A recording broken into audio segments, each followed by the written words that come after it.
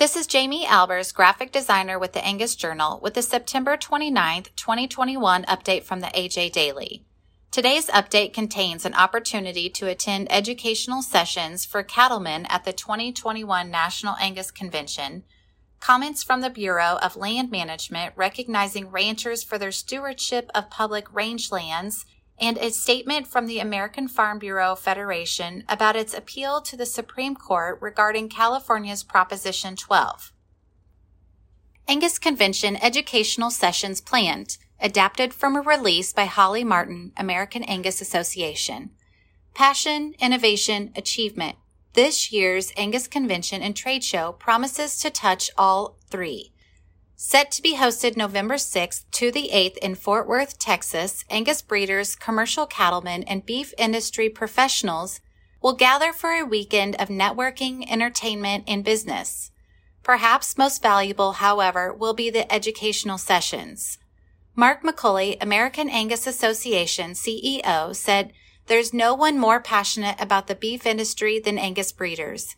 We are excited to welcome everyone to Fort Worth to celebrate a year of innovation and achievement, as well as participate in industry-leading education." During the convention, attendees will hear from fellow cattlemen, including Finding Balance, main stage presentation sponsored by Neogen.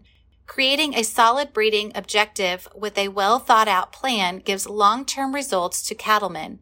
A panel of breeders with experience in different scenarios and situations will offer ways they have been able to stick to their plan and see results as a part of the Finding Balance panel.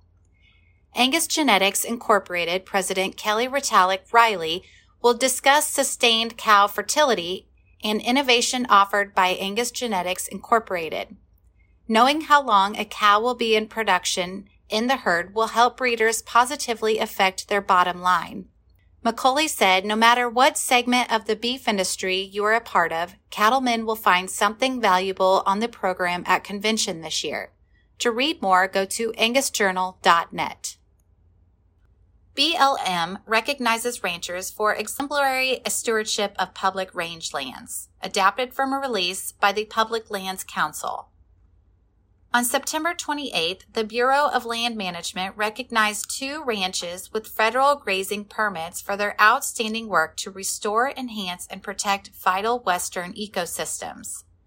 The 2021 Rangeland Stewardship and Sagebrush Step Awards were presented during the 2021 Public Lands Council annual meeting.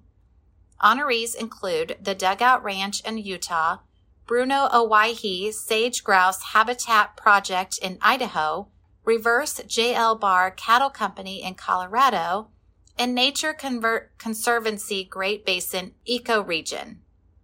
PLC President Niels Hansen said these awards for outstanding stewardship of Western landscapes are an important public recognition by BLM of something the agricultural community has known to be true for decades. Ranching work is conservation work. For more information, go to publiclandscouncil.org. AFBF NPPC filed Prop 12 appeal to a Supreme Court, adapted from a release by the American Farm Bureau Federation.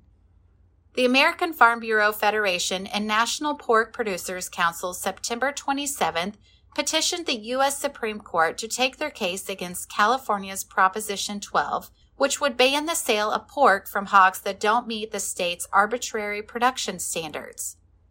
The appeal to the High Court comes after the U.S. Court of Appeals for the Ninth Circuit in July upheld a lower court ruling against the NPPC-AFBF case. The appeals court found despite the organizations plausibly alleging that the Prop 12 will have dramatic upstream effects and require pervasive changes to the pork industry nationwide, Ninth Circuit precedent won't allow the case to continue. That precedent, however, runs counter to numerous Supreme Court decisions and is in conflict with nearly every other federal circuit court. For more information, visit fb.org. The AJ Daily is compiled by Paige Nelson, field editor, Angus Journal. For more Angus news, visit angusjournal.net.